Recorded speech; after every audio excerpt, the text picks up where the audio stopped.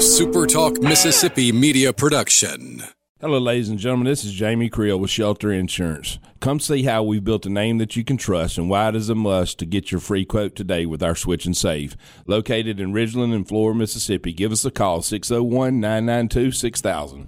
Howdy, it's Rhino here, and I wanted to say thank you for listening to MidDays with Gerard Gibert here on Super Talk Mississippi. Get ready to go beyond the headlines and join a meaningful conversation with people from around the state. You're listening to MidDays with Gerard Gibert here on Super Talk Mississippi.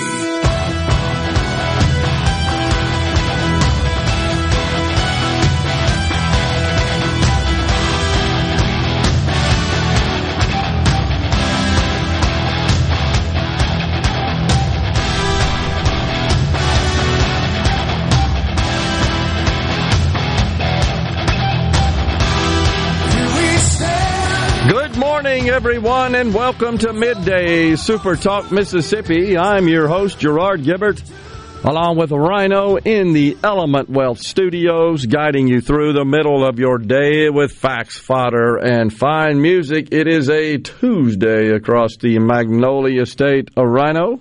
It is. And a bit warm. What happened here? Yeah, I got to put the big fluffy comforter back in the closet. It's too hot. I don't like it when it's warm this time of year because it's always got that kind of dampness in the atmosphere, and everything feels like it's just dripping wet. And it just feels so wrong to run the AC in December. Exactly. It's like, man, I was so close to being done with this. I know. Oh, wow. So, did you happen to catch the Saints and the Bucks last night and the rather disappointing ending for those of us that have some degree of interest in the Saints? I saw a lot of reactions, but I wasn't watching. Yeah, they pretty much folded at the end there. Tom Brady, once again, proved why he may be the GOAT.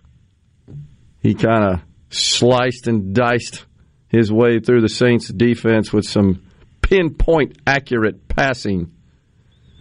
And with just, 10 seconds left or something, or around that, got one into the end zone, and then they kicked an extra point and ended up winning the game 17-16.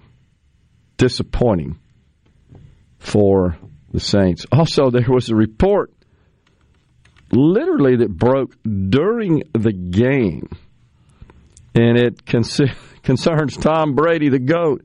He was caught screaming at his teammates as their offense was sputtering during the game and was invoking profanity in his niceties, his extracurricular discussion there with his teammates. He was mad, let's just put it that way. He was losing it on the bench, and it captured on the video, of course.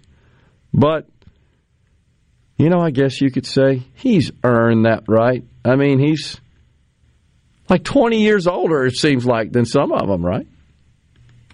Maybe not quite 20, but... No, I think you're right. I think he could arguably be 20. What is his age? 41, 2? Something like that? So you got 45. 45. Well, then, yeah, for sure, because the average age of an NFL player is like 25, 26, I think. So 45, man. Well, he fooled me. I knew he was in his 40s. I didn't know it was quite 45. But he certainly... So think about that. He's 20 years older than probably a good number of his teammates. He's older than a punter on the team. He's 20 years older than a punter, a wide receiver, at least one cornerback. Let's see, an inside linebacker. Wow. A guard, an offensive lineman. So he was headed off to the draft and the combines where they were being birthed.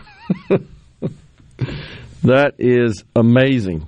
Truly is. But you got to tip your hat to him. The guy is incredibly durable, They usually don't make it to be 45. And his arm yesterday, watching him, it didn't look like a 45-year-old. I was going to say you could Google Brett Favre pictures where his legs were all bruised up when he played for the Vikings, but you might want to be careful Googling Brett Favre pictures. Oh, gosh. Sad news to report, the death of Kirstie Alley. Didn't see it coming. Evidently, she was diagnosed with cancer not too long ago and really went down pretty rapidly. Can take you in a hurry. Yeah, I mean, depending on the type, of course. Very sad to see that. Totally enjoyed her in her role on Cheers. Who could forget the kind of the relationship she had with Ted Danson, the bar owner? It was really awesome done. Show, I think, one of the best ever on network primetime television, and her role there was incredible, and it just seems like that's what you remember her for, just perfectly cast. Just a great delivery, sense of humor, and understood how to play that sort of bigger-than-life, arrogant role, which was akin to the character. Really sad to see that. And it's one of those deals where I don't think I saw any reports of her being ill. All the reports I saw said that it was a private battle. Okay. And certainly don't blame her for that. 71. One of my earliest memories is actually of Kirstie Alley in a movie that I probably shouldn't have been watching at the time. Yeah. But if you remember the really cheesy 80s action movie Runaway? Yeah. With Tom Selleck. Dude. And the smart bullets that could steer themselves around corners and stuff. Yeah. That's really all I remember from the movie is Tom Selleck, smart bullets that steered, and Kirstie Alley. But I remember Kirstie Alley being in it. She was awesome. I played Rebecca Howe in the Cheers sitcom. Also played opposite John Travolta in, what was it, Look Who's Talking? Oh, yeah. And that was a really successful movie as well, and Travolta was... Was it Travolta, and who was the voice of the baby? Was it Bruce Willis that was the voice of the baby? Seems like it was. That was awesome, too. And Travolta, also Jamie Lee Curtis, I think she starred in some roles along with Kirstie Alley in some productions. All took to social media to extend their condolences as well. So, hate to see the passing of Kirstie Alley. Today, of course, Dave from Manistee, Michigan, by the way, says Fox reported colon cancer. I hate to hear that. I'm going to get on my soapbox here a minute about that before we go to break. Carolyn McAdams, by the way, the mayor of Greenwood, is our guest at 10:20. We're going to talk about the Greenwood Leflore Hospital situation. Also wanted to pass on, before I get to my soapbox, some additional info about is Felix Gines, who was on the city council in Biloxi. We reported yesterday he switched from the Democrat to the Republican Party. And Frank Bordeaux, chairman of the GOP in the state, they did a press conference yesterday in Biloxi. He was also voted to be the council president by a majority of the GOP council. So with respect to colon cancer, I'm a colon cancer survivor, diagnosed in 2006, and was not 50 years old at the time, which is the recommended age for which one should get screened for colon cancer. My soapbox is no one in this country should ever die of colon cancer. And the reason is because, having been through it, if you get screened, which you see the GI facilities, clinics promoting this constantly, if you get screened through a simple colonoscopy and polyps are detected, and you're removing those polyps, you're essentially preventing cancer, because all colon cancer begins its life as a polyp. And it takes from everything I could read and understood from talking to doctors when I was going through that ordeal, about 10 years from the time a polyp begins to form to the time it becomes cancerous. I was fortunate in that the cancer in the polyp that I had and was removed as part of my screening was confined to the tip of the polyp. The problem is, at the time, there was no way to do a biopsy and test the surrounding tissue, in particular the lymph nodes that are attached to the colon, which is really what spreads the cancer, causes it to metastasize throughout the body. If it gets into the lymph nodes, pushes through the colon walls into the lymph nodes, essentially. Well, my lymph nodes were diagnosed as part of recommended surgery to remove part of my colon, and they were all negative, thank God, so I had no further treatment. But the doctor said, my GI said, yeah, if you'd have waited another 9 months or so, would have been likely a different outcome. So anytime I see someone dying of colon cancer, I just wonder if they were getting regular screening. And if not, if they were, I just doubt this would have been the outcome. It's just so sad to see that, because we have, thankfully, technology in medical procedures and practices now to essentially prevent colon cancer just through this simple screening procedure. Please go do it, folks, if you hadn't and you're at that age. Coming back with Mayor Carolyn McAdams of Greenwood, going to talk about the hospital up there. Stay with us.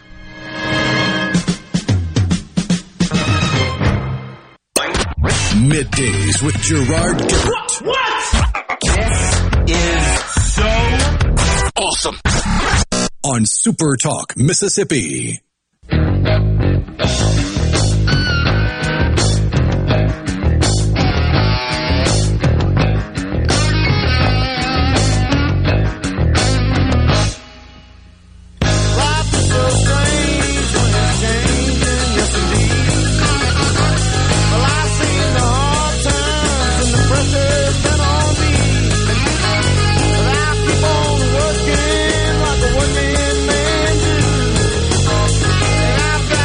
We are back in the Element Wealth Studios. We thank you so much for joining us today, Middays. Tomorrow, Middays will broadcast live from Stone's Jewelry in Tupelo, where there will be Christmas savings throughout the store. Bring a new blanket or monetary donation to help the Sanctuary Hospice, and you'll be entered to win a prize each hour. If you're in the Tupelo area tomorrow, I'd love to see you. Come on by Stone's Jewelry and say hello. Had that happen last year. Lots of, not lots, but a handful or so of our listening, viewing audience came by and paid us a visit. We certainly appreciate that, and we'll be in Tupelo tomorrow. So my day will start a little early. Fortunately, the weather looks good for a little journey up 55. It's typically the route I take, up 55, then hit 82 there towards, what is it, Houston, I think, where we catch the trace. Okay, we're good to go. We've got the mayor. Mayor McAdams, you there? Yes, sir. Good morning, hey. Gerard. Yes, ma'am. Good morning. Got you loud and clear. Good morning. You're glad we got all that worked out. Appreciate that, Rhino. And so we spoke a few weeks ago about the situation at the Greenwood Leflore Hospital. As I recall, it was a bit stressful, and the situation was rather dire. Give us an update. Where do we stand today? Well, it's still dire, and we still have the same situation, but things are turning around for the better, and hopefully when the legislature gets in session in January, things will change. I did go to the Capitol. Senator Bryant had the meeting several weeks ago concerning rural hospitals. I did attend that meeting, and it was very informative. We learned that the Mississippi Hospital Group is coming up with a Mississippi Hospital Access Payment Program, and that is going to put categorize different rural hospitals in different tiers. So depending on what tier you're in, then you will be able to access a little bit more money than you normally would have. And they're getting an increase to that tier program, if this passes, of about $500,000. So it will be a big increase to that pool of money that has been accessed before. So, and I think Greenwood Leflore Hospital will fall into the rural tier. And how much money that equates to, I am not sure, but it will be a significant difference in payment that would help us survive a little bit longer or survive this problem until we can maybe even get critical care. We're applying for everything that we can apply for. We have 2 consultants that are on duty, so to speak, and they are helping the Greenwood Leflore Hospital finance and administration work through some of these problems and see where we need to go so that we can stay open. The doors are still open. We are not closed. Certainly expenses have been reduced greatly. So, Mayor, this additional monies you were speaking of, which I guess came out of this hearing that you said Senator Bryan conducted, I assume you're talking about Senator Bryan, correct? Yes, correct. Okay. Yeah. The chairman of the Health Committee. Right. Yes, sir. In the Senate. Okay, so is this federal money or state money we're talking about here? Well, I would assume that since it's the state legislators, it would be state money. Now, that was not, or maybe both. Yeah. I'm not sure, Gerard, on that note. I don't want to say something incorrectly. No, I understand. That's fine. I'm just a little perplexed myself at exactly what, and I'll find out exactly what this source of funding is, what program that falls under that is allocating funds from the state, because I'm not aware of any federal program that would be coming into play here where the legislators would have any sort of scope of authority over. I mean, that primarily comes from, as you know, Medicare, Medicaid, uninsured care, correct. DSH payments. I know you're familiar with all those programs. Those are all sources of revenue for the hospital and virtually every hospital, as a matter of fact, in the country. Correct. And it's a very complex plan. It is. I mean, all of this hospital finances and regulations and things that are put on different hospitals, I mean, it's very complex. And to someone that is learning, like me, about the hospital finances and where we need to be and how we need to get there, it is, there are lots of stipulations on all of like if you have your emergency room open, then you've got to have so many doctors and you've got to have so many nurses and you've got to be prepared for, 50 people coming in there or one person coming in there. It really does not matter. Right. Yeah. So it's kind of difficult. Yeah, and that's, of course, you're referring to just the stipulation of the standards of care. But even the revenue model in the healthcare industry, as we were just discussing, is unlike most industries in that it comes from multiple sources. It's paid at different rates for the same service. So for every service that's provided by a healthcare institution, depending on who's paying is the amount you get reimbursed for that, and that sort of adds to the complexity of the whole deal. As we know, Medicaid pays different than Medicare, pays different than private. Private paid different than other private, depending on the way you've negotiated the contract. And then there's uncompensated care as well that's into the mix. Right, exactly. All right, so last time, Mayor, you were on the program, I asked you about the uncompensated care, and your response, I got to tell you, startled me. You shared with us then that about 80% of the services provided by Greenwood Leflore are uncompensated. Is that accurate? That's correct. Okay, so only 20% of what you guys are providing, what that hospital's providing, is being paid for. Is that true? Is that accurate? That's correct. That's accurate. 25% of our customers or patients are paying inpatients, and the rest are not. So, I mean, when you're living in a rural area, that's what you're gonna have, and that's why it's not just Greenwood, but we're the most critical one at this aspect. But it's not just Greenwood; it's several of our hospitals, especially in the Delta, where you've got oppressed areas, and it's tough to survive when you don't have that extra payment. Yeah, and so of course that's not going to fix everything either. Right. But it would help. Right, and then the federal government has a program called the disproportionate share. It's disproportionate share. It's also known as DISH payments for short, DSH. Right. And that is a pot of money that's allocated to hospitals based on the amount of uninsured care they provide, also the amount of Medicaid they provide, because it's largely examined as being held as being upside down relative to cost. The amount you get from Medicaid really doesn't even cover the cost. So you get some reimbursement from the federal government, the so-called DSH payments. So I got to believe, given that 80% of the care provided at the hospital is uncompensated, it is relying quite a bit on that program to offset those costs. The DSH program.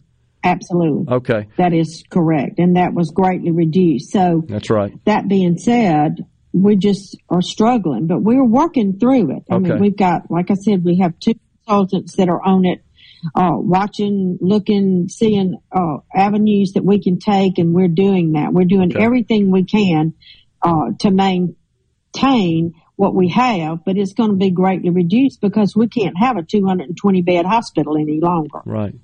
And survive with the expenses. So we're going to have to reduce all that, and how that's going to come about right now, Gerard, I don't know, because that's still in the plan. They're still working through all that. Have the board and or management at the hospital, have they really called through the expenses borne by the facility to see what they can cut, especially perhaps any non-clinical staff that maybe could be shed, might cause a hardship, but could be shed to reduce expenses? Has any of that occurred? Absolutely, that has. I mean, we've reduced, supposedly this morning I talked to the CFO, and we've reduced expenses from $122 million to around $93 million, and that's going down repeatedly. If someone leaves, just recently someone left that was in a high position, and so they're not going to fill that position. So as people leave, they're not filling those positions, and they did have to reduce the staff greatly too. So the expenses are coming down, and that's what we need to see in order to get us through this hurdle, hopefully, of being able to get help from other sources and programs. I got you. Okay, let's see. Can you hang around through the break, Mayor? I've got another couple of questions I want to ask you. We got the Mayor of Greenwood, Carolyn McAdams, on Middays. Coming right back. Attention, adoring fans! It's time for Middays with Gerard Gibert on Super Talk, Mississippi.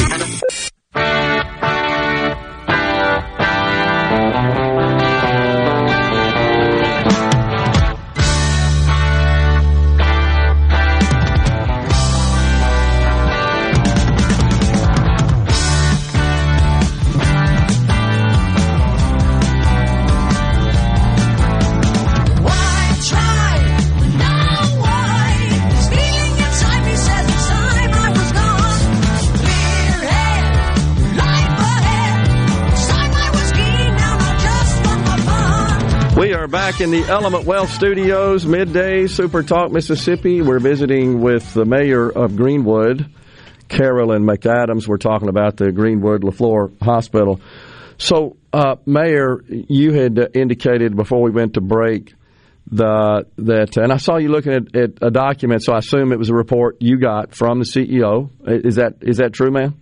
Right. Okay. Where correct. The report, that's right. His report to you or her. I'm not sure who the CEO is. Exactly, but it's a she. A she. Okay, thank you. Wanted to get that right. So, reported that. Well, the chief financial officer. Okay, fine. Yes. Well, they would be responsible for preparing those kinds of reports. So that they have trimmed expenses.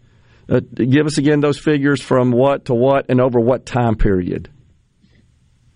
Well, okay, in 2021, the expenses were $122 million. Okay. Today, they're around $92 million. Okay, gotcha. Today, they're around $92 million. I could not find an audited financial statement for 2021 yet. The last one I could find, and it may be out there, I'm just not looking in the right place, was 2020. I assume that you have the hospital has the same public accounting firm, the Horn Group. Is that true? Is the Horn Group still the auditors for the hospital? Yes, correct. Correct. Okay. All right. So I'm looking at Horn Group's the most recent one I could find any, and I'm looking at the income statement. Actually, it's not called an income statement in that world. It's called revenues, expenses, and changes in net positions. That's the GAAP standard for labeling essentially what is an income statement in the private sector. So I'm looking at 18, 19, 20. There's a comparative analysis. The fiscal year ends September 30th, according to this latest report. I assume they haven't changed that. So expenses... Well, let's talk about revenues. Revenues declined year after year from 18, 19, 20, 116, 112, 101 million, respectively, 18, 19, 20. So between 18 and 20, revenues down roughly $15 million. And then expenses down from 125, 119, 117, 18, 19, 20. So an overall decrease between 18 and 20 of about $8 million. But and so that produced a net loss. My guess is the hospital probably hasn't produced net income from operations in quite some time, that it's been upside down for a while. And this report from Horn Group shows a loss of $9 million in 18, $6 million, roughly $7 million in 19, and then $16 million in 20, but did get a big infusion from the CARES Act of $13 million to help offset some of those losses in 20. Of course, that was legislation signed into law by President Trump in 2020. I just haven't seen the 21 data. Do you have a feel, Mayor, for how things have changed between 20 and 21? You indicated that expenses were down. And so this report I'm seeing shows 2020 $117 million. That's consistent with what you reported, or the CFO had provided you, down to, what'd you say, $93 million now? So $92 million or so. So that's actually $32 million less than 2018, just 4 years ago. So there has been some expense trimming going on. So you said you're waiting for the legislature to get back in session. I just wanted to share that information with our audience, just to kind of level set the financial picture for the institution. You said you're waiting for the legislature. Is there anything in particular, and that you've got, I assume, some lobbyists or contractors, consultants working on your behalf, as you indicated? What is it that you expect them to do and you're looking for them to do for the hospital here?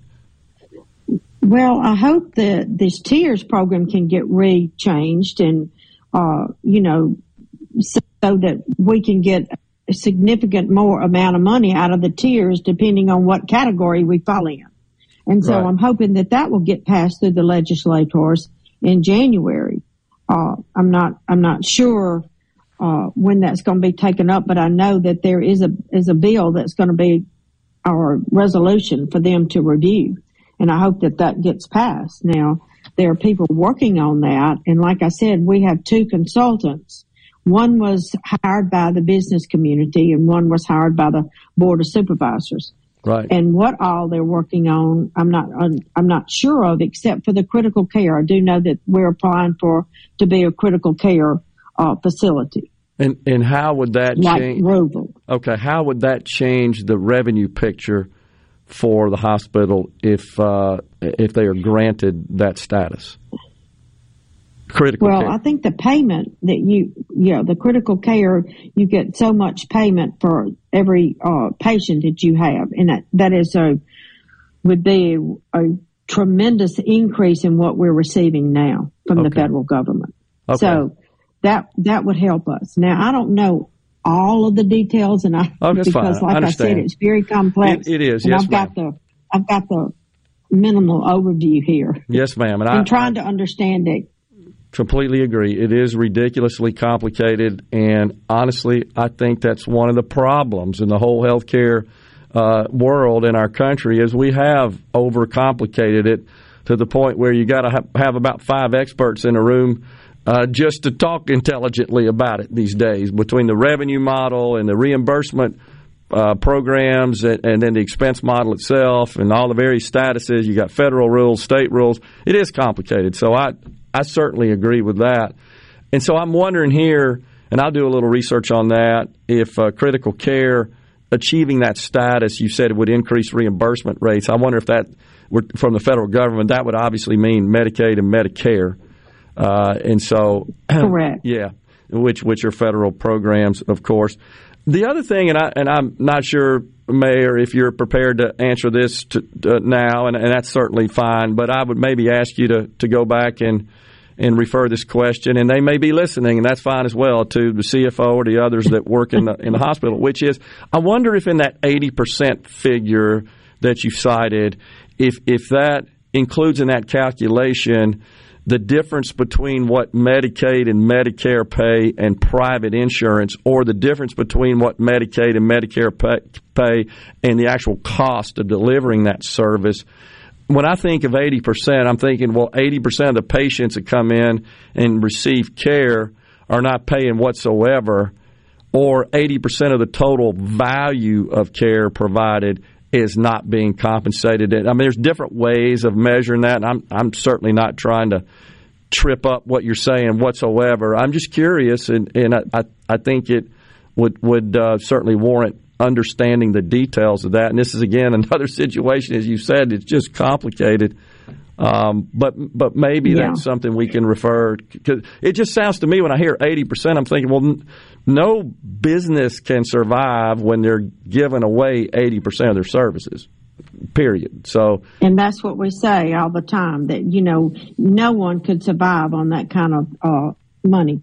Yeah. No one. I mean, it's just like a grocery store. If you start losing that kind of money, you're not going to stay open, or any store. Yeah. So you're correct. But that would be the CEO question. Okay, sure. In regards to the breakdown of that, because I just don't want to say anything incorrectly, right, and it be entirely wrong. Right. So I'm going to refer that over to the CEO in the hospital. Yeah. Some of these questions are pretty much hospital related. Sure, I understand. And maybe we can do another segment where we can have you and the CEO and or CFO on. Would be great, and we can kind of share in the questions there. And because I think what's happening, as you well know, Mayor, at the Greenwood Leflore facility is happening across the state and a number of rural facilities as well. I actually have looked at financial statements of a few others. They're all the same. They're all upside down. They're all cash flow negative. Right. Not all, but a good portion of them are. I think Dr. Edney from the Department of Health reported that some 54 are in the same situation of the hospital. Or maybe it's 54%, I think, of the total rural hospitals in the Correct. state. Yeah, I think that's the figure, so I apologize for conflating that. Well, that's a significant number that are upside down here. There are no easy answer. The other thing is it possible, ma'am, for you to find out whether or not the audit has been released and produced for the fiscal year 21? Would love to see that as well. Don't expect to have 22 yet. You just ended that. That was September. Right. 21 is more than a year old. And it may be out there. I just couldn't find it. Just to see how revenues and expenses have comparatively changed the way this one I'm looking at shows from 18, 19, and 20. I think folks want to see that. I can check on that, Gerard. Okay, that'd be great. Yeah, I can check on that, and it could have been the CFO told me that today based on her numbers, which would have been unaudited. Sure. So, I know we do that in the city, and it changes sometimes. So, yes, ma'am. But I will get that information. Yes, ma'am. I appreciate that, and appreciate the update. We got to go, but go ahead. I just want to say one thing. The community has really rallied behind this problem. Gotcha. And stepped up to the plate and trying to help us all. So I do appreciate it and appreciate your interest. So thank you. Yes, ma'am. We'll talk soon. We're stepping aside for a break on Middays. Coming right back. Come on. Middays with Gerard Gibert. All right, we are back On Super Talk, Mississippi.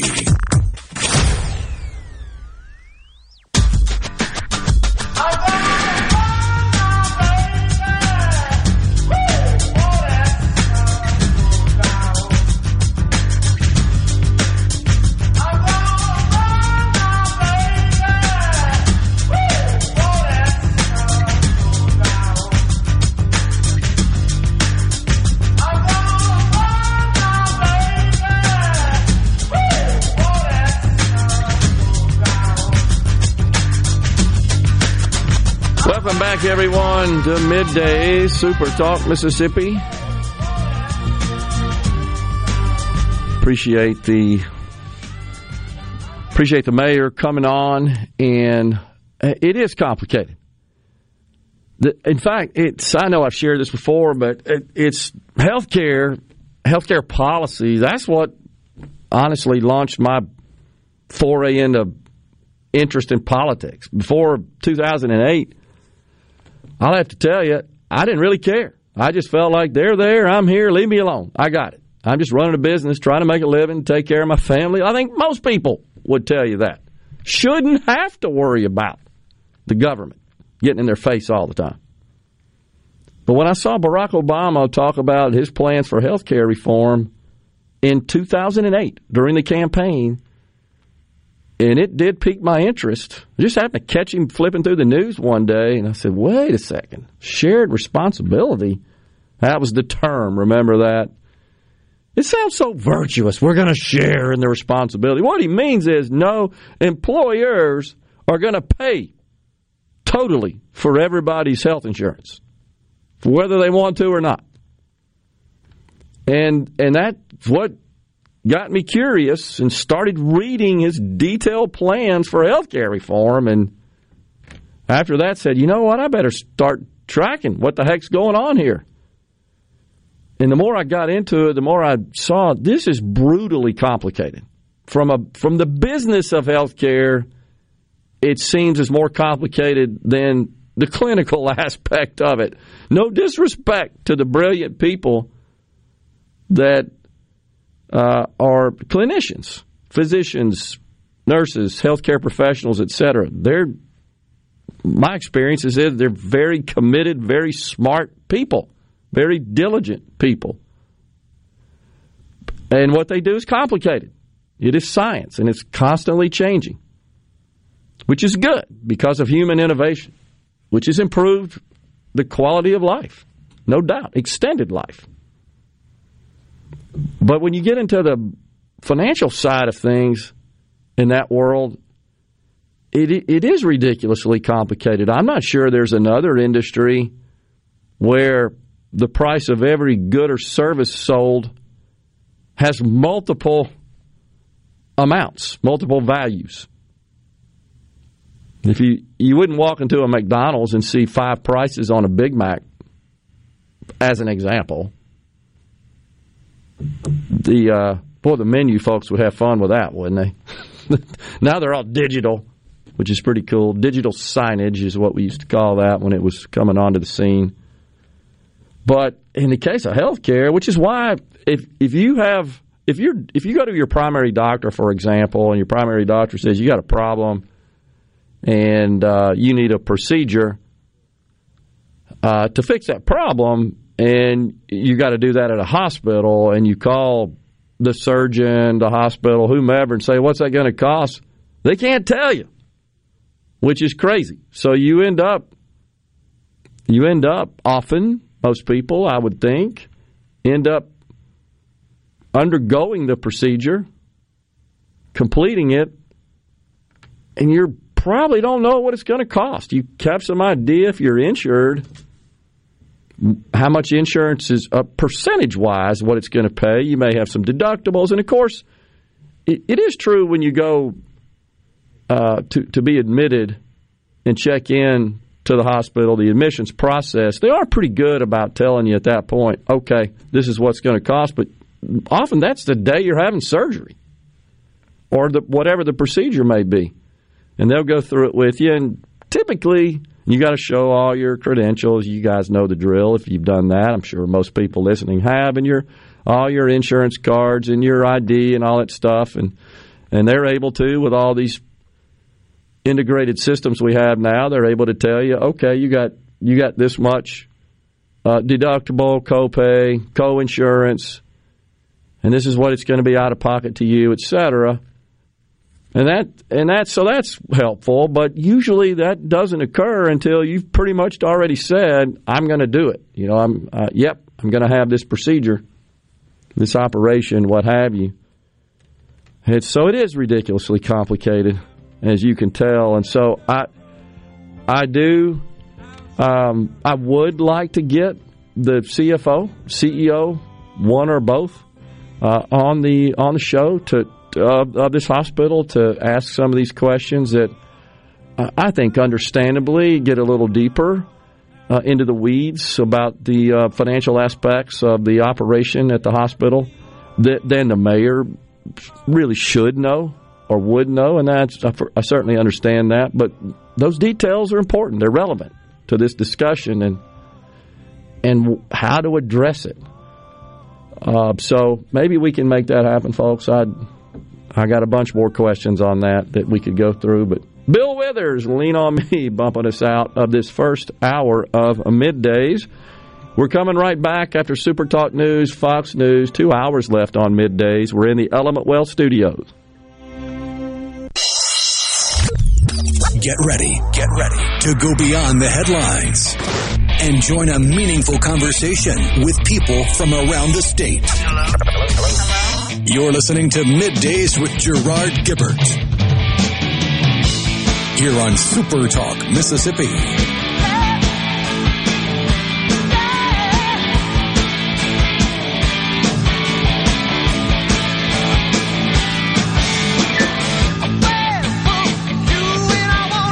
We are back in the Element Wealth Studios. Go to myelementwealth.com or call 601-957-6006 to let Element Wealth help you find your balance between income growth and guarantees. The Dow down 227 today. The crude oil is also down $2 and change. And the NASDAQ also down a fair amount as well. The S&P down 41. The NASDAQ, I think, is down 161. Yeah, it was 170 a minute ago. So what investors are grappling with is a bit of a conflicting report today that shows China is relaxing some of its outrageous COVID lockdown restrictions, which is positive in that it opens up the Chinese economy and it should hopefully prevent any further exacerbation of the supply chain challenges we're having. Well, it's in the face of nationwide protests against the lockdown that got so bad that they couldn't hide it all.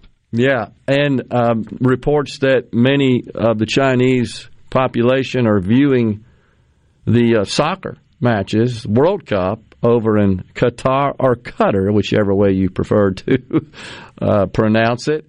And they're saying, wait, these gazillions of people that are shoulder to shoulder and spitting in each other's face, yelling on their favorite team without any masks on. Huh? And they're not hearing of any outbreaks of people just dropping dead of COVID in the stadium there in Qatar/Qatar. Yeah.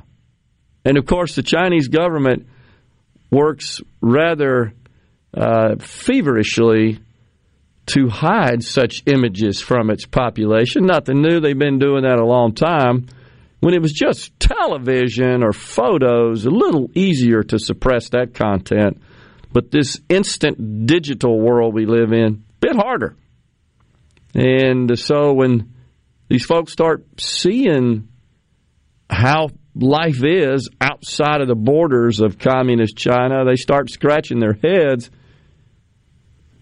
You would like to see, obviously, the Chinese communist regime fall. Should we not support that China would transition to a free nation, one that's not under communist rule?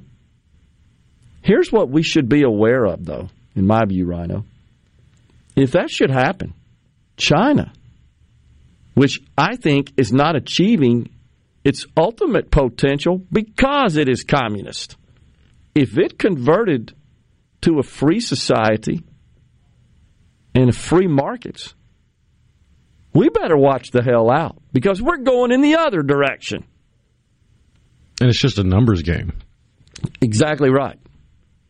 They got a whole lot more people than we do. And the ultimate human tool to solve human problems is the human brain.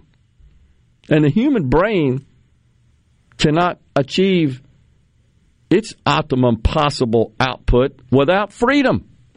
And if they figure that out and they become free, they'll kick our butts. Let's just be honest. If we continue down the path we are, we're more consumed with and obsessed with pronouns and foisting all sorts of gender ideology and denouncing our founding, dismissing it, and trying to relive the darkest days in this country, arguably, when slavery was prevalent across certainly the South here. We still act like that's going on. We talked yesterday about the $559 billion of reparations that the state of California is considering. And do you think China, Rhino, you think they would say, okay, no more fossil fuels here? No. I saw where the City Council of Los Angeles voted unanimously to ban drilling in the area under their authority, under their jurisdiction. There actually are oil wells in the city there. They're kind of disguised. California is rich with oil. Well, they won't tap any of it. They've also, you've seen this, in the city of Los Angeles, the nation's second largest. They have passed an ordinance that prohibits the construction of any new gas stations within the city limits. I mean, it's everything they can do to rid their state of fossil fuels. And the state government is considering a dumb, misguided, harmful windfall profits tax in California on oil and gas sellers, companies that sell their product, the fuels and energy, into the Golden State. Tax the living snot out of them. Oh, yeah, that'll increase supply, which is the only way to get the price down. In the meantime, China, who honestly does not take care of the environment. And you know why? Because it's run by the government. It's run by the government. A free society that promotes capitalism, embraces it, allows it, they take much better care of the environment. But this view from the left that humans take from the earth and can only ruin the planet, it's almost anti-human. The doomsayers, the pessimists. In fact, it's humans and human innovation which have and do and will improve the planet, that neutralize these threats, because honestly, the planet is naturally a dangerous and a deficient place. It's humans that make it better. Human innovation. It's like when we had Mike McCormick from Farm Bureau and others representing the industry on the show Friday. They're absolutely right. Farmers are the best takers of the land. Because if they don't, they ain't going to eat. And the only way they eat is feeding us.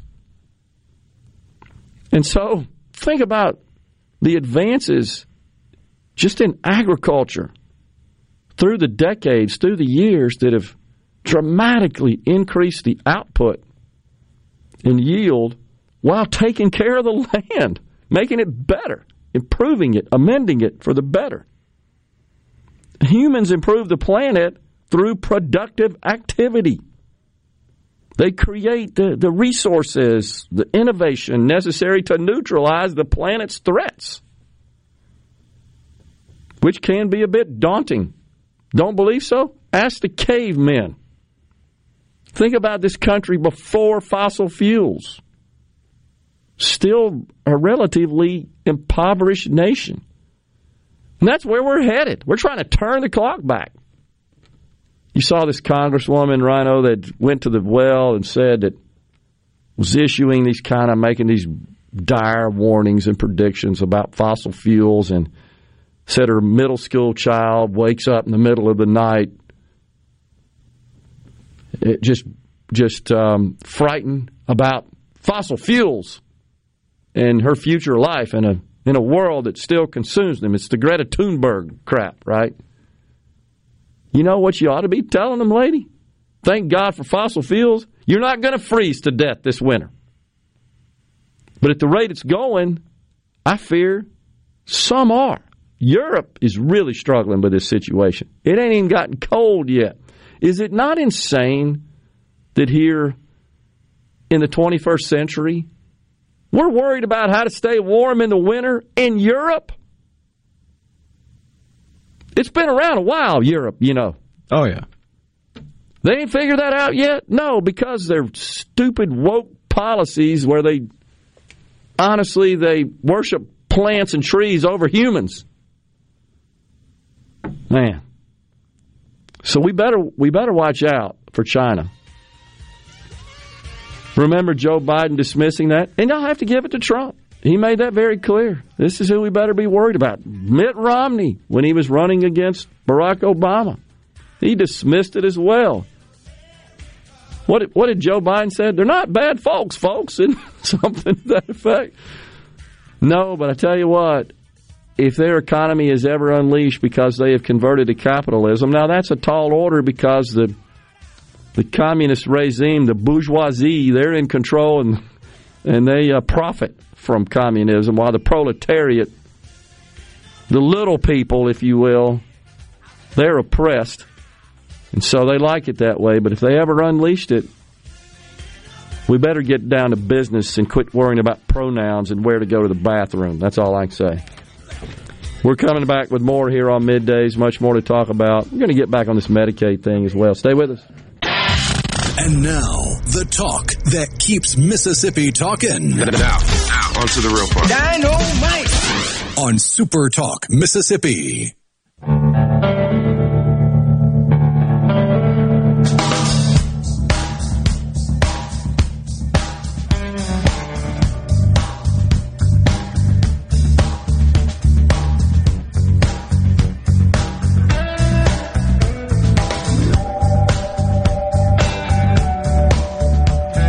We are back in the Element Wealth Studios, Super Talk, Mississippi.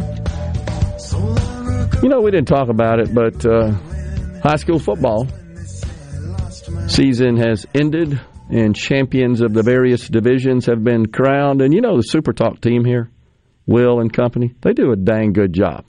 And we're fortunate, I think, to have that sort of statewide coverage of high school football here in Mississippi.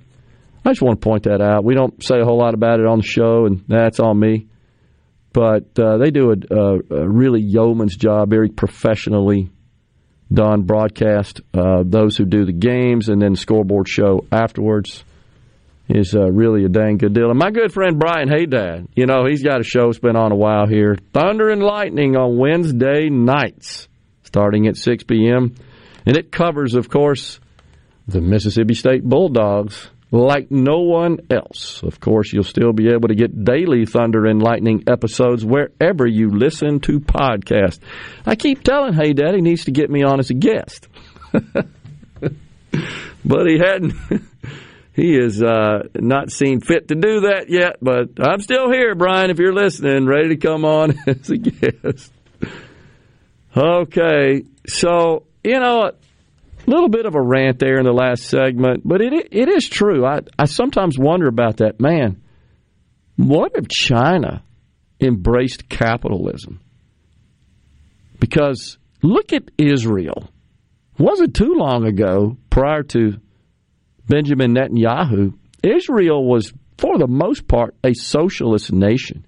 It was Netanyahu that promoted the idea that, you know, if we unleash the brain power, and the Israelis are very smart people, just overall, especially from a technology and innovation perspective. In fact, most of, or a good bit of, cybersecurity protection technology comes from Israel, originated in Israel. One of the first companies, if not the first, to produce an internet firewall. Checkpoint Systems, an Israeli-based company. We were actually one of the first checkpoint partners in the country, and that goes back to the mid-'90s when the internet was being built out. There's some really smart people in Israel, but it was Netanyahu's vision to get the government out of the way and unleash the animal spirits of the private sector. It's amazing how much more productive humans are when they are rewarded for their work. But in a communist system, you're not. You're working for the government. And there's a limit, in some cases, not allowed to own your own assets, private property. And what the government allows is very selective. And so it's almost as if, well, the communist regime knows we can't do everything in the government, so we're going to allow little pockets of free enterprise to occur. But, of course, we're still going to be in charge and control it. Alibaba comes to mind as an example. But if they ever figured that out, again, while we're doing everything we can to suppress human innovation, it feels, and completely transition off of fossil fuels way prematurely, if ever, honestly, they pose a serious threat. You've seen some reports from our top brass in the military who are making these sounding the alarms, right? These guys are not only catching up, they're passing us. Not just in terms of number of armaments and various assets. That's the way we used to measure, how many fighter planes and how many aircraft carriers and how many ground artillery assets and all that sort of stuff, battleships. That's really not how it's measured anymore. It's measured in terms of just how sophisticated is those weapon systems, and the technology behind the scenes, and they're working on that constantly to gain an edge over us. And what are we doing? Causing our airmen in the Air Force to participate in privilege walks, and our service academies are just foisting all this CRT and gender ideology stuff on the soldiers, the airmen, the sailors in those academies, the Marines to some extent as well.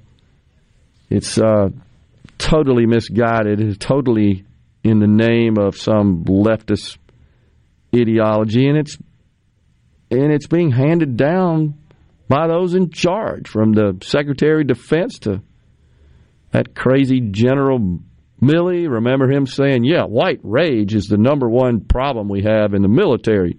Not China gaining a military edge. Oh, no, it's white rage. Couldn't point to any examples of it. Just crazy. Johnny in West Point, what's the deal with Russia and private tankers? I'm not sure exactly that there's any deal there. Are you familiar with that? Oh, I do think they maybe flex their military muscle a little bit on the transport of oil and other commodities via, private tankers in particular would be oil in some of the regions around Europe, if I'm not mistaken. But the big thing is the European Union voted not to pay above a certain price for Russian oil, and Russia's now thumbing their nose and saying, we ain't going to sell you any. Of course, I'm not sure what the ramifications of that are, because they just turn around and sell it to China. So, we're not paying more than $80 a barrel, you Russians. And, of course, they do rely quite a bit on revenue, because it's mostly state-owned, is Russian oil. And they do rely on that, and so it's a combination of the reaction here from Europe is to keep the price down for the citizens in Europe, but also maybe in hopes that it would decrease the revenue Russia has available to prosecute the war in Ukraine. Wow. Ben from Madison. He says this was about an hour ago. I feel very fortunate to live in an area where the hospitals aren't struggling like some in the rural parts of the state. I don't know what a solution looks like, but I do hope we can find a conservative solution to some of these issues. At some point, you have to wonder if the Interstate Commerce Clause in the Constitution will override some of the wild policies going on in California. I personally don't think they can just outlaw the sale of fossil fuel-powered cars. Well, you may be right, Ben, but until somebody launches a lawsuit, gets it into court to overturn and reverse all that, I would think that the vehicle manufacturers who have been manufacturing vehicles to different CAFE standards, right, emission standards, for quite some time. I think that goes back to the 70s. The California standard and the rest of the country standard, right? And I believe the cost of the vehicle, because of the whatever the enhancements are on the vehicle to lessen the emissions, more in California. The California price, the rest of the country, sticker price. So that's the weird thing about California's car industry is they have a large population of car enthusiasts that pay through the nose for new vehicles. But because they have a large population of car enthusiasts, if you're looking for a car that's older than, say, a decade, and you're looking for a specific model or color or trim, you could probably get it for about half the price in California. Yeah, that's true. Absolutely. So it's a good point, Ben. I'm just not sure that without a lawsuit, I just don't know that anything comes to that. He goes on to say, for example, Mississippi couldn't just pass and enforce a law that only allows citizens to buy catfish that were raised in Mississippi. Why not? I can tell you this, Ben, having been a business partner, a supplier to numerous states in this country, I think you might be surprised at how many states actually do have laws on the books that provide preferential treatment, advantage in procurement to companies that are headquartered in that state or have operations in some cases in that state. And one of those is Texas. I've done business in Texas a lot, and they absolutely do that. I talked to Governor Kurt Fordyce about that possibility in Mississippi years ago, and he actually said, no, we don't want to do that because we don't want other states to treat our Mississippi companies that way when they vend to them. But they do. We're coming right back here on Middays in the Element Well Studios.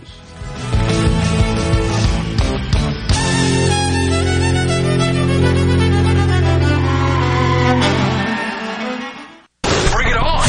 Middays with Gerard Gibert. It is on Super Talk, Mississippi.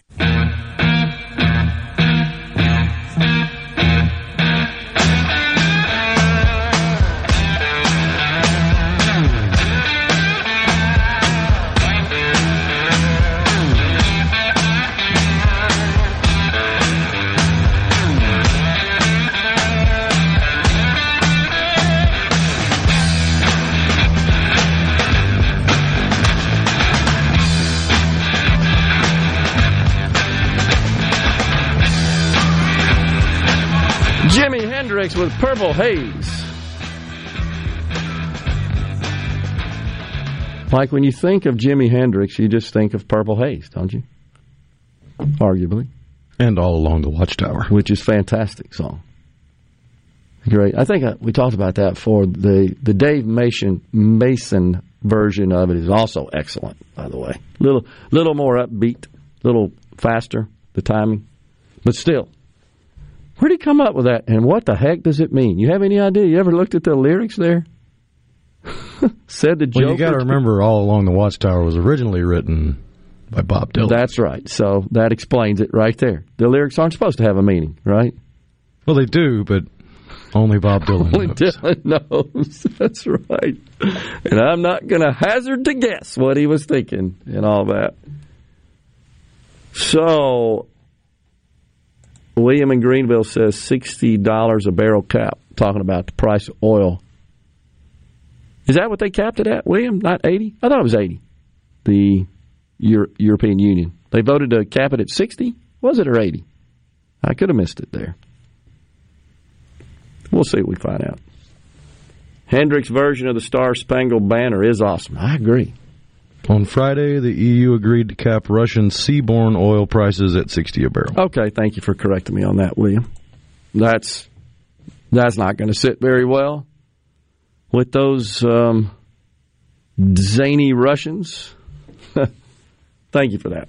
But we'll see what happens. I wanted to report, the audited financial statements. Took a little search there on the break for fiscal year ending 2021 for the Greenwood Leflore Hospital. And as the mayor indicated, Horn is still the accounting firm of record for the hospital performing the audit.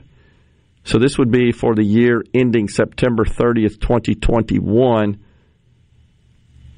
My guess is they may still be compiling 2022. I'll see if I can find it, but because their fiscal year ends at the end of September, so the audit may still be ongoing, and therefore there's not an audited financial statement.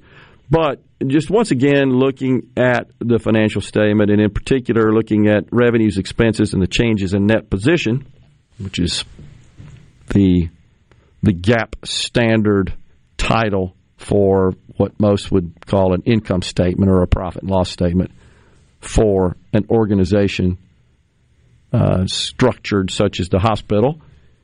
And it turns out that the hospital did produce a net loss in 2021 of $22 million. That is up from 2020 when the hospital lost $16 million, which is up from 2019 when it lost $7 million. So 2021, Greenwood Leflore Hospital produced a $7 million loss, a $16.5 million loss, and a $22 million loss. So losses are mounting and escalating substantially. And the only thing that, just looking here at 2020 and 2021, a bit of consolation is that they did receive, again, a pretty large piece of CARES Act funding, $13 million in 20, $11 million in 21. I'm not sure, just looking at the equity portion of the balance sheet and the statement of net position, not sure this hospital would not have already closed or significantly, and I'm just speculating here, reduced operations were it not for CARES Act money, which was just helicopter money. There are a lot of hospitals that received, there's reports coming out now, no surprise here, because the CARES Act money was largely indiscriminate. It didn't really apply any tests, such as PPP and unemployment benefits. I reported last week, I'm not sure if it was with you or Will, Rhino, but now the IRS is disclosing that a very large number of folks who earn more than $1 million when they filed their tax return in 2020, 2021, received unemployment benefits. Some that earned more than $10 million among those who applied for and received unemployment benefits, the enhanced unemployment benefits, the EUA as it is called, from the federal government, which taxpayers just fleeced in all of these COVID aid programs. And let's be honest, it's Trump. The vast majority of that signed off on by the Republican Congress, enacted into law by Trump. The Families First Act in March 2020, and then the CARES Act as well in 2020 that came about a month or so later.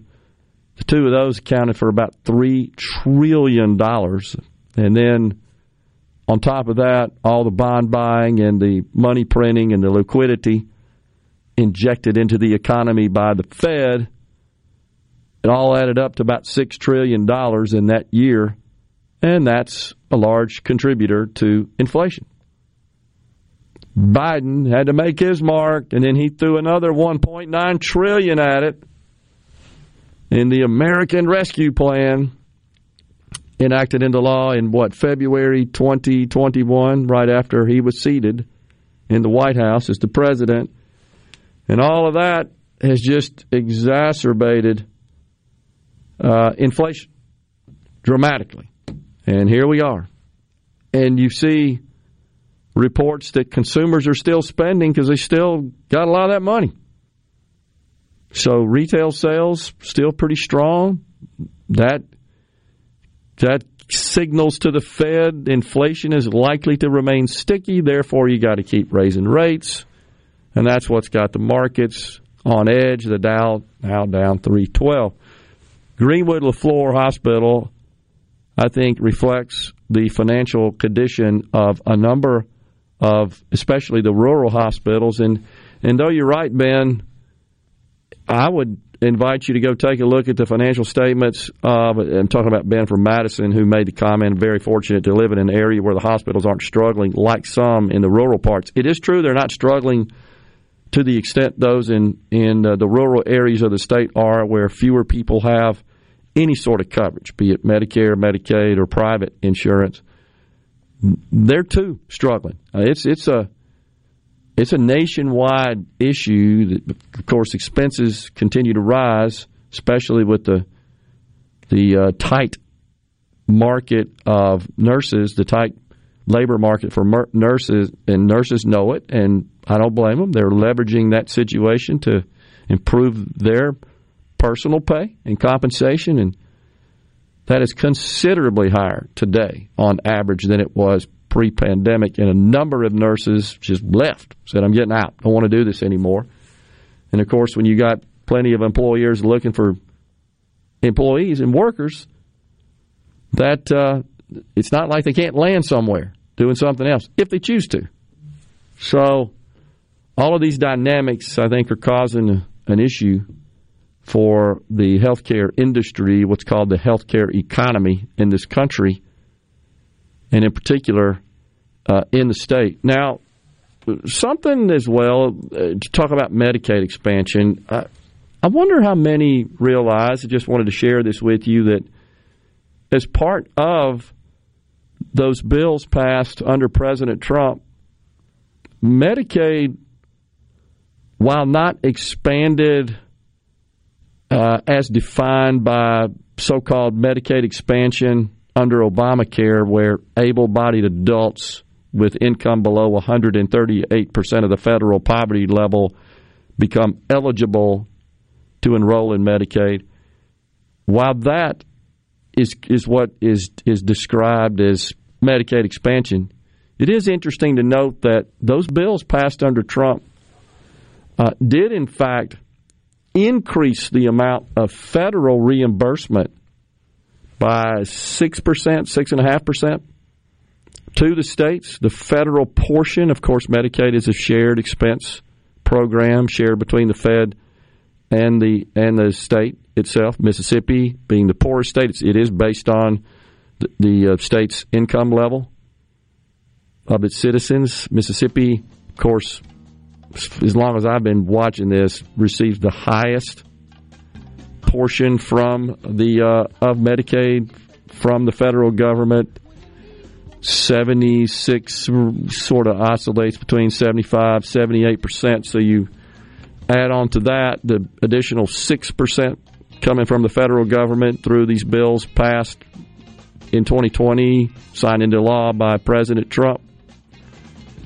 6.2% is actually what it was. The federal government now pays, we're still under that emergency situation, remember? The federal government pays for 84% of Medicaid in Mississippi. The state picks up the other 16%. But there was an interesting caveat to that uplift in federal reimbursement that we'll discuss when we come back in the next segment that's worth noting because it figures into all this. You know what that means. Middays with Gerard Gibert. We'll do it live On Super Talk, Mississippi.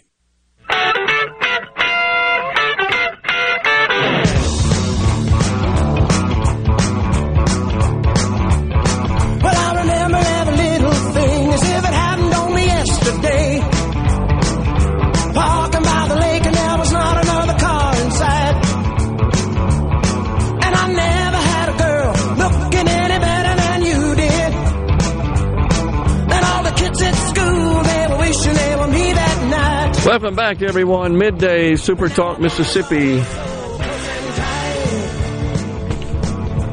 Thomas, I got to tell you, man, you seem to know a whole lot about running a hospital based on what you're saying.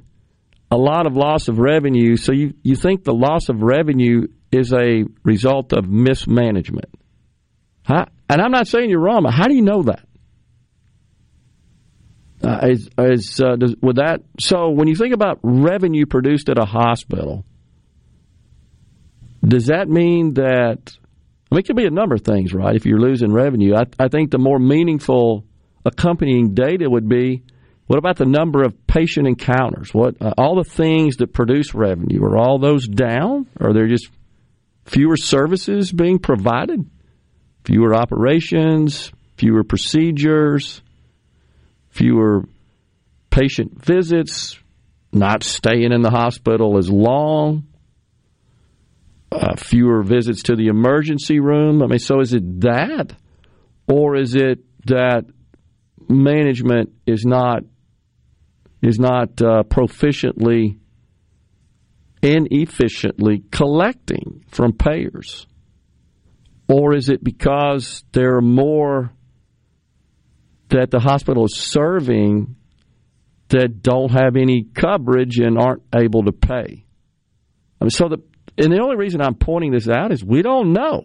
I don't have any data. So you heard me suggest to Mayor McAdams, could we get the CFO, CEO, or both on? And those are all valid questions because those are metrics that you won't find in the financial statements. So in the financial world, they refer to those as qualitative metrics as opposed to quantitative, which are what financial statements present. You can't tell from looking at that. I don't know what the explanation is for revenues being down. So when all the smoke clears, Thomas says, GLH and medical care in general will likely be the same as our education system in Mississippi. Too many chiefs, not enough Indians. Thomas, I still am looking for your explanation and your proposal of what the org chart should look like for GLH, and more importantly, what the financial model, what would the budget look like in your view? And then the second part of that question is, are you willing to work 80% of the time without reimbursement, without compensation, without pay? And if you believe that that's not a real problem in this country, I would recommend that you study up on what's called EMTALA. I'm not sure if you're familiar with that concept or not, but that was actually a law.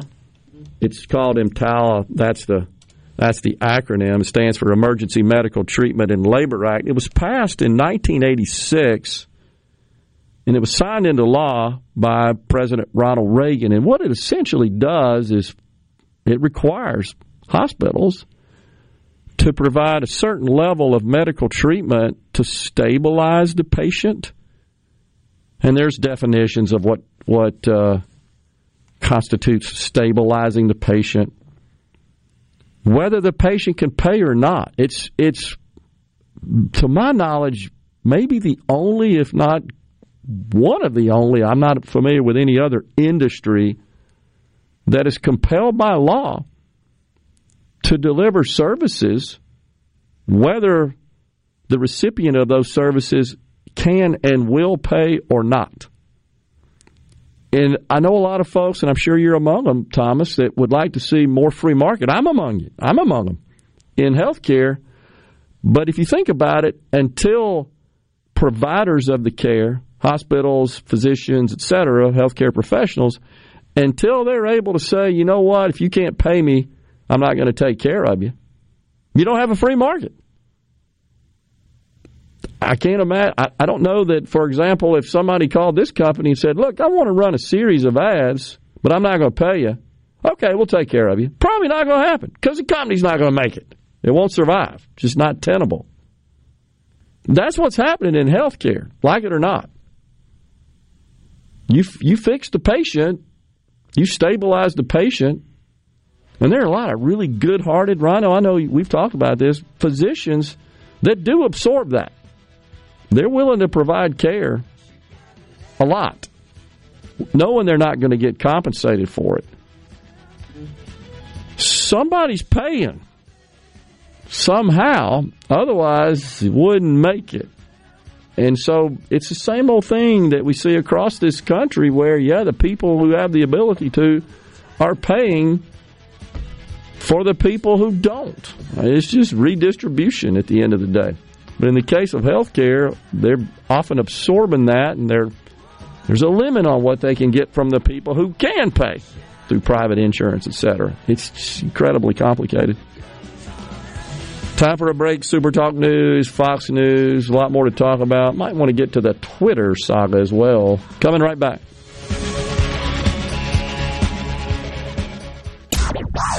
And now, another hour of the talk that keeps Mississippi talking. Middays with Gerard Gibert. Begin your transition now. Now on Super Talk Mississippi.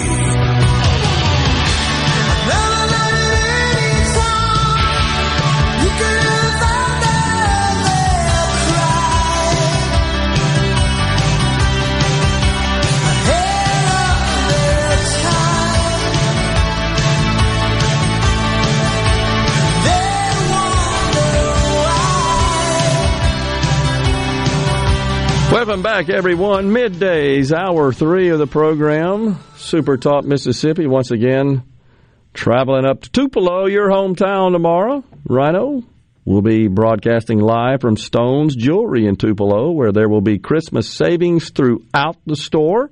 Bring a new blanket or monetary donation to help the Sanctuary Hospice, and you'll be entered to win a prize each hour. And if you're in the area, folks, come on by and see us. I know Scary Gary and I will be headed up there. He's going up tonight. I'll be leaving early in the morning. The weather predicted to be somewhat delightful. Look forward to enjoying the ride up 55, 82, up the Trace. The Trace is beautiful this time of year with all the trees changing colors. Pretty soon all the leaves will be off, though. We'll be in winter and the trees will be bare. That's what happens. At that point, I'll be yearning for spring when they start pushing those leaves out again. So, a new water administrator for the city of Jackson says the city's water system is, quote, the most tested in America.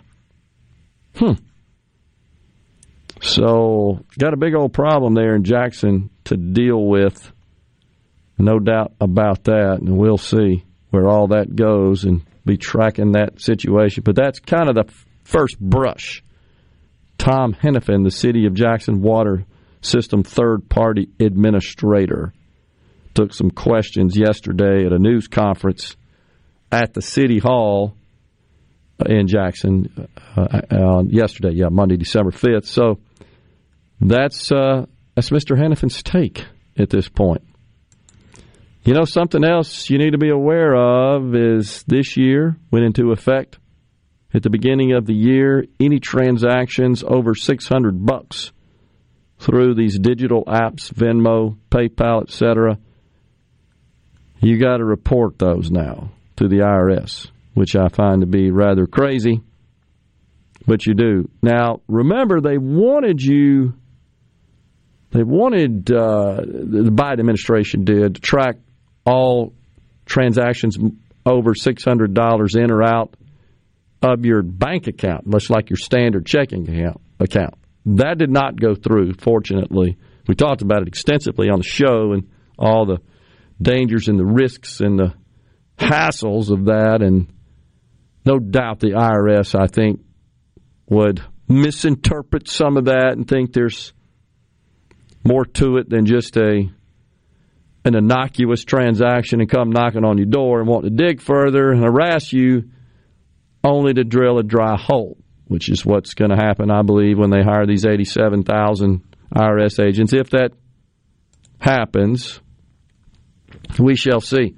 We are also coming up on the debt ceiling, and the Democrats are planning to increase the debt ceiling necessary just to stay the status quo, by the way. Not so we can spend more money, but because of the mandatory spending programs that are just naturally, organically increasing without any action by lawmakers, talking about Medicare, Medicaid, Social Security, debt interest, without even touching the discretionary spending, which includes defense and all the rest of government, all the various agencies. Those are the two broad categories, mandatory, discretionary. Well, the mandatory keeps on rolling, and it increases just naturally again. And you got to increase the debt limit so the government can borrow money to meet its obligations under those programs. The Democrats want to push that through in the lame duck session before the new Congress is seated in January. And they're trying to avoid a battle over increasing the debt ceiling once the Republicans control the House. They're trying to avoid that and get it done because that would be the opportunity, hopefully, that Republicans would leverage to make some adjustments to spending. And that, of course, primarily, if not exclusively, honestly, applies to discretionary spending, which includes defense and all the rest of government, does not include Social Security, Medicare, Medicaid, and debt interest, which comprise about 70% of total federal spending. Now, I see lots of candidates, not now, obviously, because the elections are over, but pre-election, you see lots of candidates on the Republican side. Yeah, I got a little bit of a bone to pick here with them. Yeah, we got to cut out all this reckless spending. That's what they'll say. We got to balance the budget. We got to stop producing these deficits and adding to the debt. I'm with them. I agree. But when you pose the simple question, how do you intend to achieve that? I don't see any details. It's kind of like this Greenwood Leflore Hospital deal that it's easy to get on your keyboard and say, yeah, they just need to cut expenses. That'll make ends meet. And I'm certainly not suggesting that every organization, right, should be constantly analyzing and evaluating their expense model in order to maximize gross margin and net margin. Absolutely. I mean, that's just what a for-profit, or certainly in their case, it's producing a positive cash flow and maintaining a solvent and viable net position. That's what they should be doing. But putting that into practice is a horse of a different color, as the saying goes. And so in the case of even McCarthy, who's likely to be the next Speaker of the House, yeah, we got to cut out all this reckless spending. Okay, what exactly? Because you don't have the votes in the, even if you did have the votes in the Senate, are you willing to cut Social Security, Medicare, and Medicaid? Social Security, in fact, in accordance with law, is increasing next year by 8.3% because there is a cost of living adjustment that is triggered by the consumer price index, by inflation. So it's going up. Can't touch that. Are you willing to touch Medicare? That's already got all kinds of problems associated with it. The providers are complaining about low reimbursement rates from Medicare. Hard to make ends meet at those reimbursement rate levels. And then there's Medicaid. Not sure if you're aware, folks, 90 million in this country on Medicaid. Let me repeat, 90 million. When Barack Obama took office, it was 45 million in 2008. It has doubled since then. In the state of Mississippi, the rolls have swelled to 840,000. Nearly one-third of our population is on Medicaid without expanding Medicaid. That's just base traditional Medicaid. 840,000. The law passed under President Trump not only increased the federal rate of reimbursement by 6.5% to the states, which bumped Mississippi's up to 84.06%. The state covers the rest. It not only did that, a requirement as part of receiving those additional federal funds with a higher matching rate, the states, including Mississippi, had to agree not to remove anyone from the Medicaid rolls, even if they're no longer eligible, until the emergency declaration is over at the federal level. And you start de-enrolling people, that's going to cause a big stink in the healthcare industry in our state. And that's about to start happening. But in addition to that, because the rolls swelled and you cannot de-enroll anyone, and the federal government increased the reimbursement rate, the state has also incurred additional cost of $173 million in state funds over this period of time. So while I certainly understand and appreciate that one of the main objections to Medicaid expansion is that the state would have to pick up the 10% of expansion cost, the state has been picking up these enhancements to Medicaid that went into effect, signed into law by President Trump in 2020, and then extended by Joe Biden as well. So we're already, you could argue, in effect, picking up the cost for expanding the rolls of Medicaid because we can't de-enroll anybody. Just something to think about there.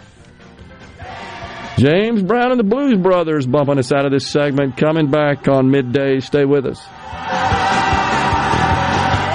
Okay, is everybody ready? I'm ready. Ready here. Middays with Gerard Gibert on Super Talk, Mississippi.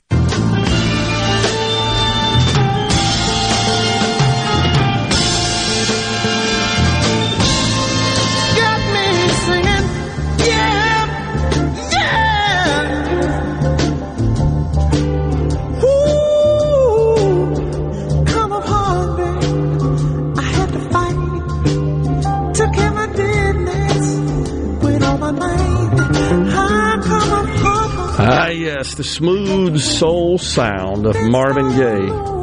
Well, you could be a DJ here on a soul music station, right? I don't know if it's still around. It used to be WKXI in Jackson. I think it was down on Lynch Street, if I'm not mistaken, near Jackson State. And as I recall, it was either the first or one of the first to broadcast in stereo. I know ZZQ, the classic rock station, where the great Perez once worked. It was stereo, FM. Seems like KXI may have been. I could be wrong on that. I know Jackson State University has an awesome jazz radio station in stereo. It's pretty cool. Kixie is what they call it, WKXI, as I recall in those days. Yeah, that was long before my time. 1/3 on Medicaid, says Jason. How many in Mississippi live under or right at the poverty line in Mississippi, chicken or the egg situation that nobody on either side wants to address? It's a great point, Jason, honestly. And what I mean by that is, you've heard me say before, I'd like to see the legislature put these big, giant LCD screens, signage in each chamber, the House and the Senate, that constantly displays and updates the state's per capita income and household income and corresponding rank among the 50 states. Just a gentle reminder, that's really what your goal is, because a lot of other problems in our state and challenges in our state get solved as that increases. We don't have as much need for Medicaid and SNAP and all the other benefits, federal aid and assistance, and state aid and assistance as well. And generally speaking, of course, folks that make higher incomes are going to have more disposable income to spend on goods and services, and that includes houses. And more expensive houses means they're paying more in property taxes, which are the primary source of funding at the county level to the schools. And so that props up the quality of education and means that the taxpayers from an income tax perspective are not as much on the hook for funding public education in the state. So it's chicken and egg deal. You're absolutely right. They're inextricably linked. So it's just something to, I think, our eye needs to be focused on, and I really feel like that good policy enacted at the state level should have, as a policy certainly that's economic related, and to some extent that's related from a non-economic perspective, because good non-economic policy also can induce economic activity, as we were talking about earlier, that unleashes the magical power of the greatest asset that God bestowed upon humanity, and that's the human brain. It's what distinguishes us from all the other creatures on the planet. I had a philosophy professor, Rhino, in college that used to make this statement regularly. Said that monkeys, the species, I'm not sure exactly what it is, but very bright animals, right? Some would say brighter than many other species. Here's what he used to say. They are aware, but humans are aware that they're aware. That's the way he used to delineate. That always kind of made sense to me. I didn't totally agree with this very left-wing, as most are, as you can imagine, right, in the philosophy department. And you know the class I was taking? Business ethics was a requirement. At that time, I'm not sure if it is anymore. And this guy actually talked about spending the summer in the Delta of Mississippi, and he was not from here because he wanted to experience life as an impoverished person in the Delta. And you got to remember, this is the 70s. And actually lived in with some of the folks in their, I guess you could loosely call them houses. And one of his observations was that the skeeters are pretty big in the Delta, right? And they didn't have any air conditioning, so to try to allow a little air to flow in the house, open the windows.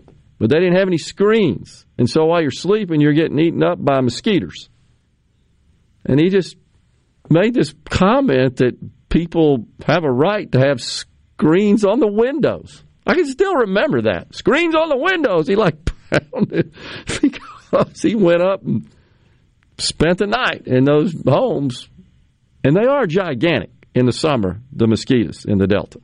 They can be. It's just a breeding ground for them. Seems like it's like a unique sort of species of larger mosquitoes.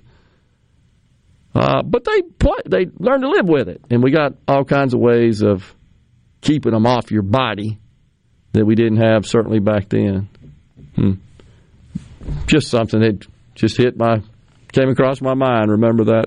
I took that class in the summer, and it was between the summer sessions, and he'd gone and lived in the Delta and was just dumbfounded at the lack of screens on the windows there. Lyle from Brandon says conscious and self-conscious. Yeah, same thing. Pretty good. There's something else. Vicky in Clarksdale, what are you saying here? I would like to see the elderly qualify for Medicaid. Lots and lots don't. I work for Medicaid. Well, they are a covered category, though, Vicky. And in fact, analyses I've seen show that while children, either on base Medicaid or the CHIPS program, they make up most of those enrolled in Medicaid in Mississippi, and I think in the nation. Most of the spending, however, goes to the indigent elderly coverage group, which makes sense. Older people need more health care.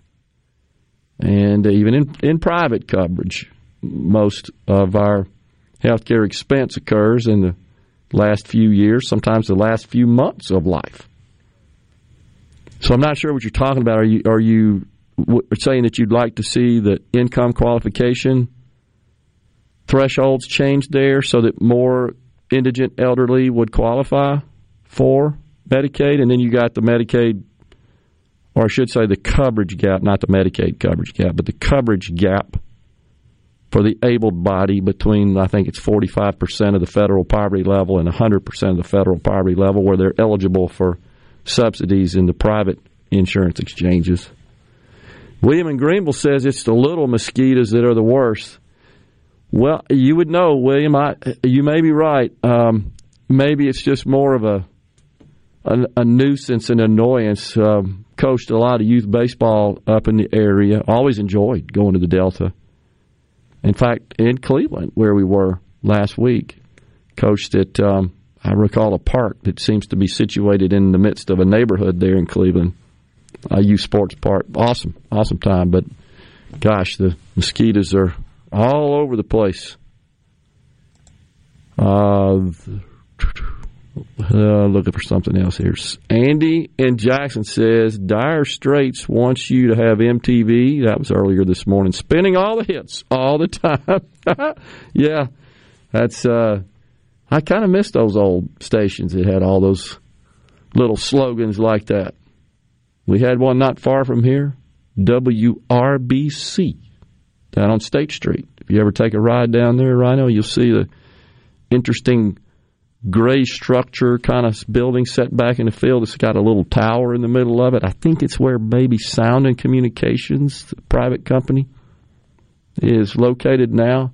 Used to house a couple of radio stations. The one in particular that comes to mind is RBC, also known as Rebel Radio. That's what the R stood for, I believe. One aspect of Medicaid expansion, this is from Ben from Madison on the C Spire text line, that worries me is that once an individual gets added, they likely won't get off.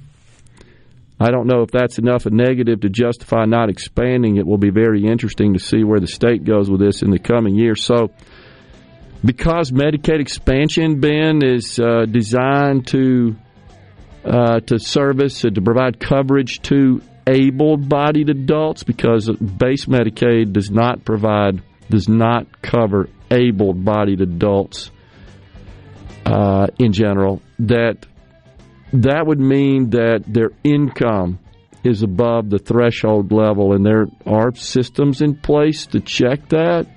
Kind of like unemployment benefits. When you get on unemployment and you go back to work, you're supposed to be pulled off the unemployment rolls.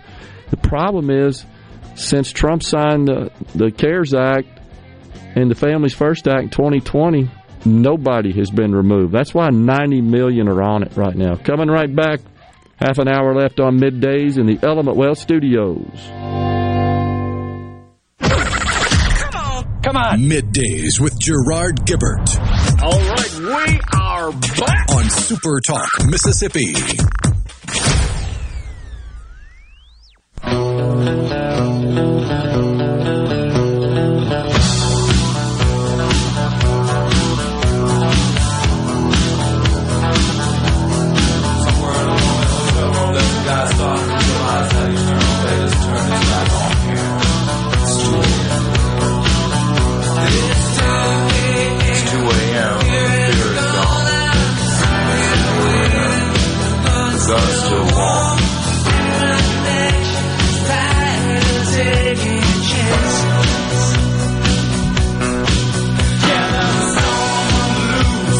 Welcome back, everyone, to Middays Super Talk Mississippi. So on the C Spire text line, I'm not sure who this is. That's fine. You don't have to share your identity with us. Just send us a text, 601-879-4395.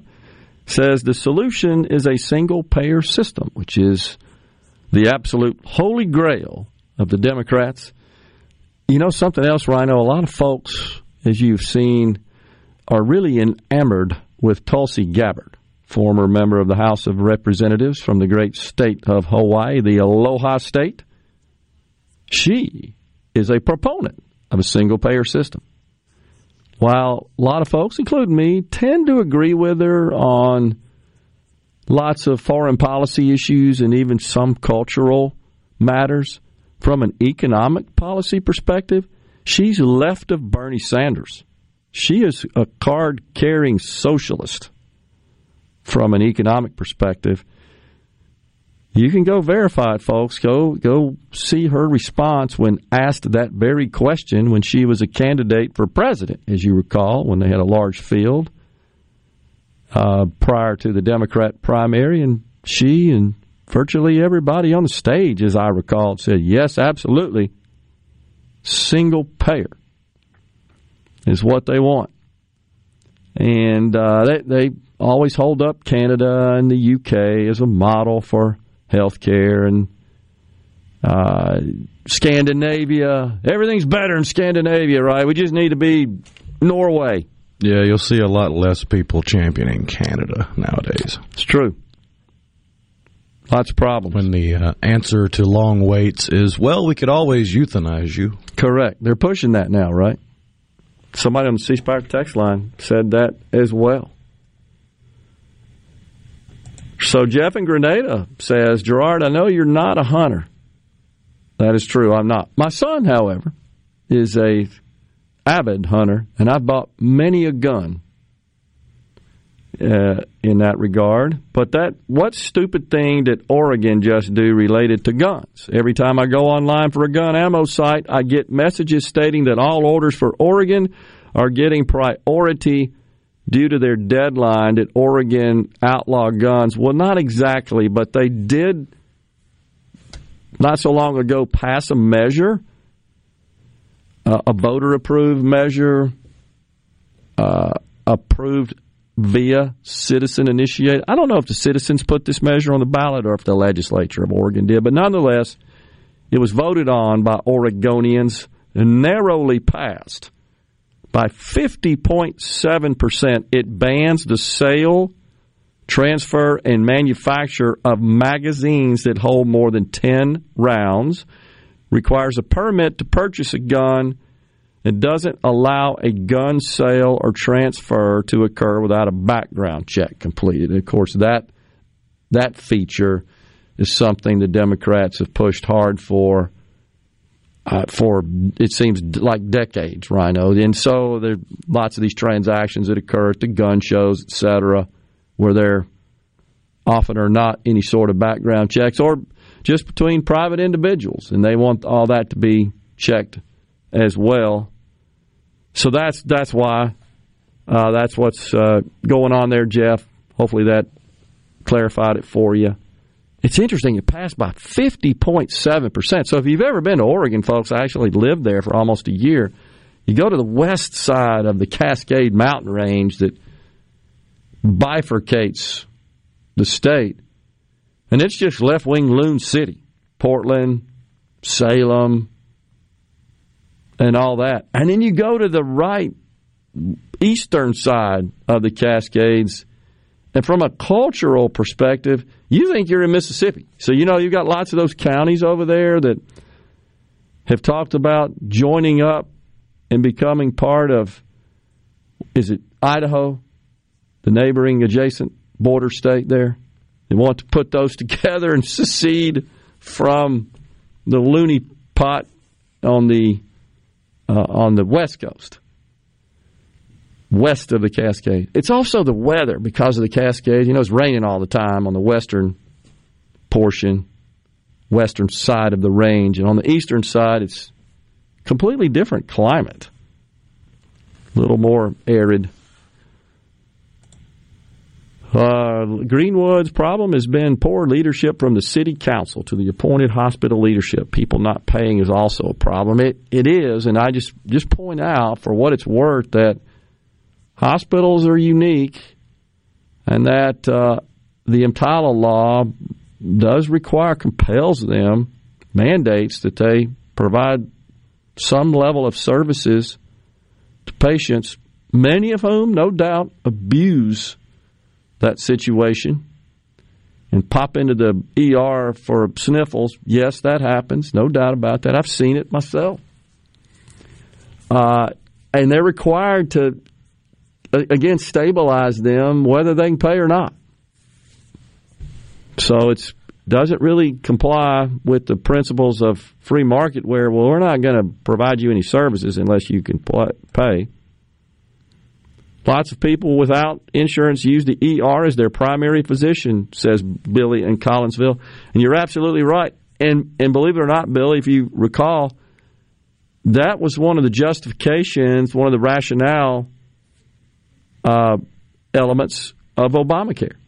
And so it has decreased. There's no doubt. The idea was, well, if we could get people insured through the exchanges with these subsidies, and this year it looks like is setting up to be the biggest year ever in terms of those signing up for coverage in the exchanges at about 16 million, 15.5, 16 million. The idea was, well, if we can get them on the exchanges and expand Medicaid, the idea was to try to achieve universal coverage. You heard that term tossed around all the time. Universal coverage, meaning that people wouldn't have to use the ER for their primary physician, that they would have coverage allowing them to see a primary care physician that's more suited for those kinds of services where it's not an urgent situation where you need an ER. Kids in emergency room with sniffles, says Larry in Jackson. Yeah, I actually saw my wife had a bout with kidney stones. This is about 5 or 6 years ago, and went to a local ER and noticed that there were 3 what appeared to be quite young, healthy college-age students in the ER at the same time, and they were waiting. And I overheard one of them talking about it was a scheme to try to get a doctor's note to get out of taking a test the next day. I mean, crazy stuff like that absolutely does happen. And they're not going to kick you out because you start lying about it. And I guess what I learned, I know, Rhino, you've got more exposure to health care than I do. The doctors told me that the real red flag is if somebody comes in and complains about chest pains. They're going to the top of the list, right? Top of the line, boom. You're getting zipped back there to take care of you, to address your issue. I think that's the standard triage protocol, is my understanding. I may have shared that I happened to be in there that night with my wife, who was desperately in pain, passing kidney stones. And it was urgent because we wanted to get her out of her pain, obviously. But I noticed a young black female, I would say probably in her late 20s with her family, and she was experiencing, I just happened to overhear it. I wasn't trying to eavesdrop, a sickle cell anemic attack. And couldn't get into, get taken care of, see a physician, nurse, whatever. And I ended up going to talk to the triage nurse. You got to come help this poor lady out here. She's 20-something. She's in need of treatment. It's in deep pain, you could tell, and just miserable. And so, I mean, that sort of stuff happens. It's happening constantly, by the way, in these ERs in our country. And I know a lot of folks would like to see the con laws, including me. I want to see the certificate of need laws completely abolished to allow more free market in the healthcare industry, and I think it would lead to expansion of healthcare assets and facilities. There's folks who oppose that, saying that it would dilute by increasing the supply, it would dilute the revenue opportunity for the ones currently in business, healthcare facilities, and make it harder for them to make ends meet. I'm not sure I totally agree with that. I just still am a big believer in letting the free market sort those things out. We are going to take a break right here in the Element Wealth Studios. Final segment on this Tuesday after the break.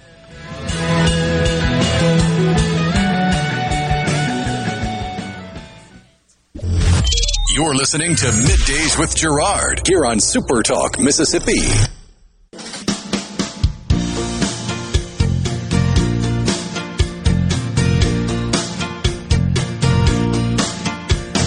Sitting at a tiny table in a ritzy restaurant. Tom in Carthage says on the C Spire text line, I remember my son playing at the field in Cleveland. You never parked behind the outfield because you stood a good risk of catching a home run in the windshield. Well, that's a good thing. I had a player hit one that landed on the hood of my vehicle and put a big old baseball-sized dent in it, and it took me about a year to finally get it repaired. But you know what? It was a critical home run, as I recall, and so I didn't complain about it. Helped us win the game. We go on in the tournament. Let's see. There's a couple other things I wanted to get here about. Looking for it. Jason says it's that way in Washington State too, talking about how the state is divided culturally and politically, philosophically. Yeah, you're true. You're right, Jason. I've been there as well. I spent more time in Oregon, but I agree. I call it the Interstate 5 international border. California, Oregon, Washington kind of splits it up there. You're right about that, north to south. Yeah, somebody else says, I agree with your Oregon statement. My mother moved to Terrebonne, Oregon. Totally different environment than the western half of that state. No doubt about it. Thomas in Greenwood says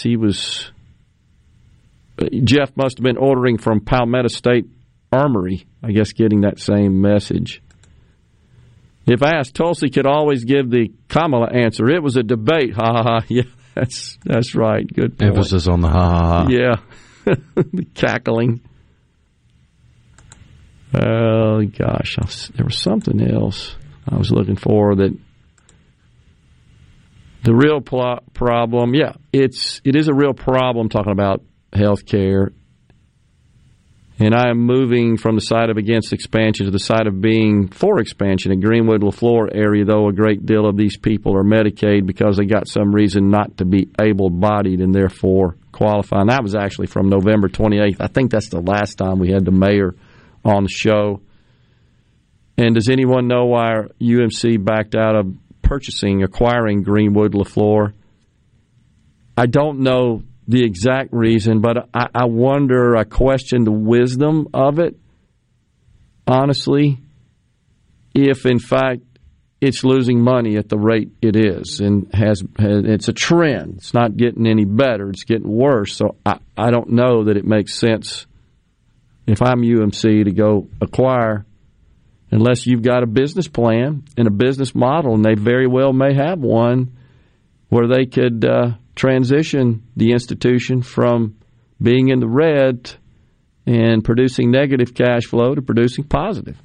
That absolutely could be the case. They could have some sort of synergy from scale and consolidation being part of the UMC platform. So I don't know.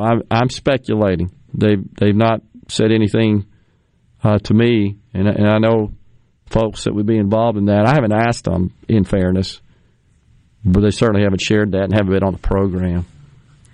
Bub in Starkville says it's a huge part of the problem. Those folks don't know how to run a hospital. Old Lowndes General in Columbus was run 100% by supervisors. Baptist bailed them out years ago. Con is a double-edged sword. I have been on both sides. I agree with you. And I would invite you, Bubba, to take a look at Oktibbeha as well. I believe it's also in the red. I think it's Oktibbeha County Hospital. Jimmy in Greenville, discussion about EMTALA. This is the very reason that it is imperative to keep con laws in place to protect public hospitals.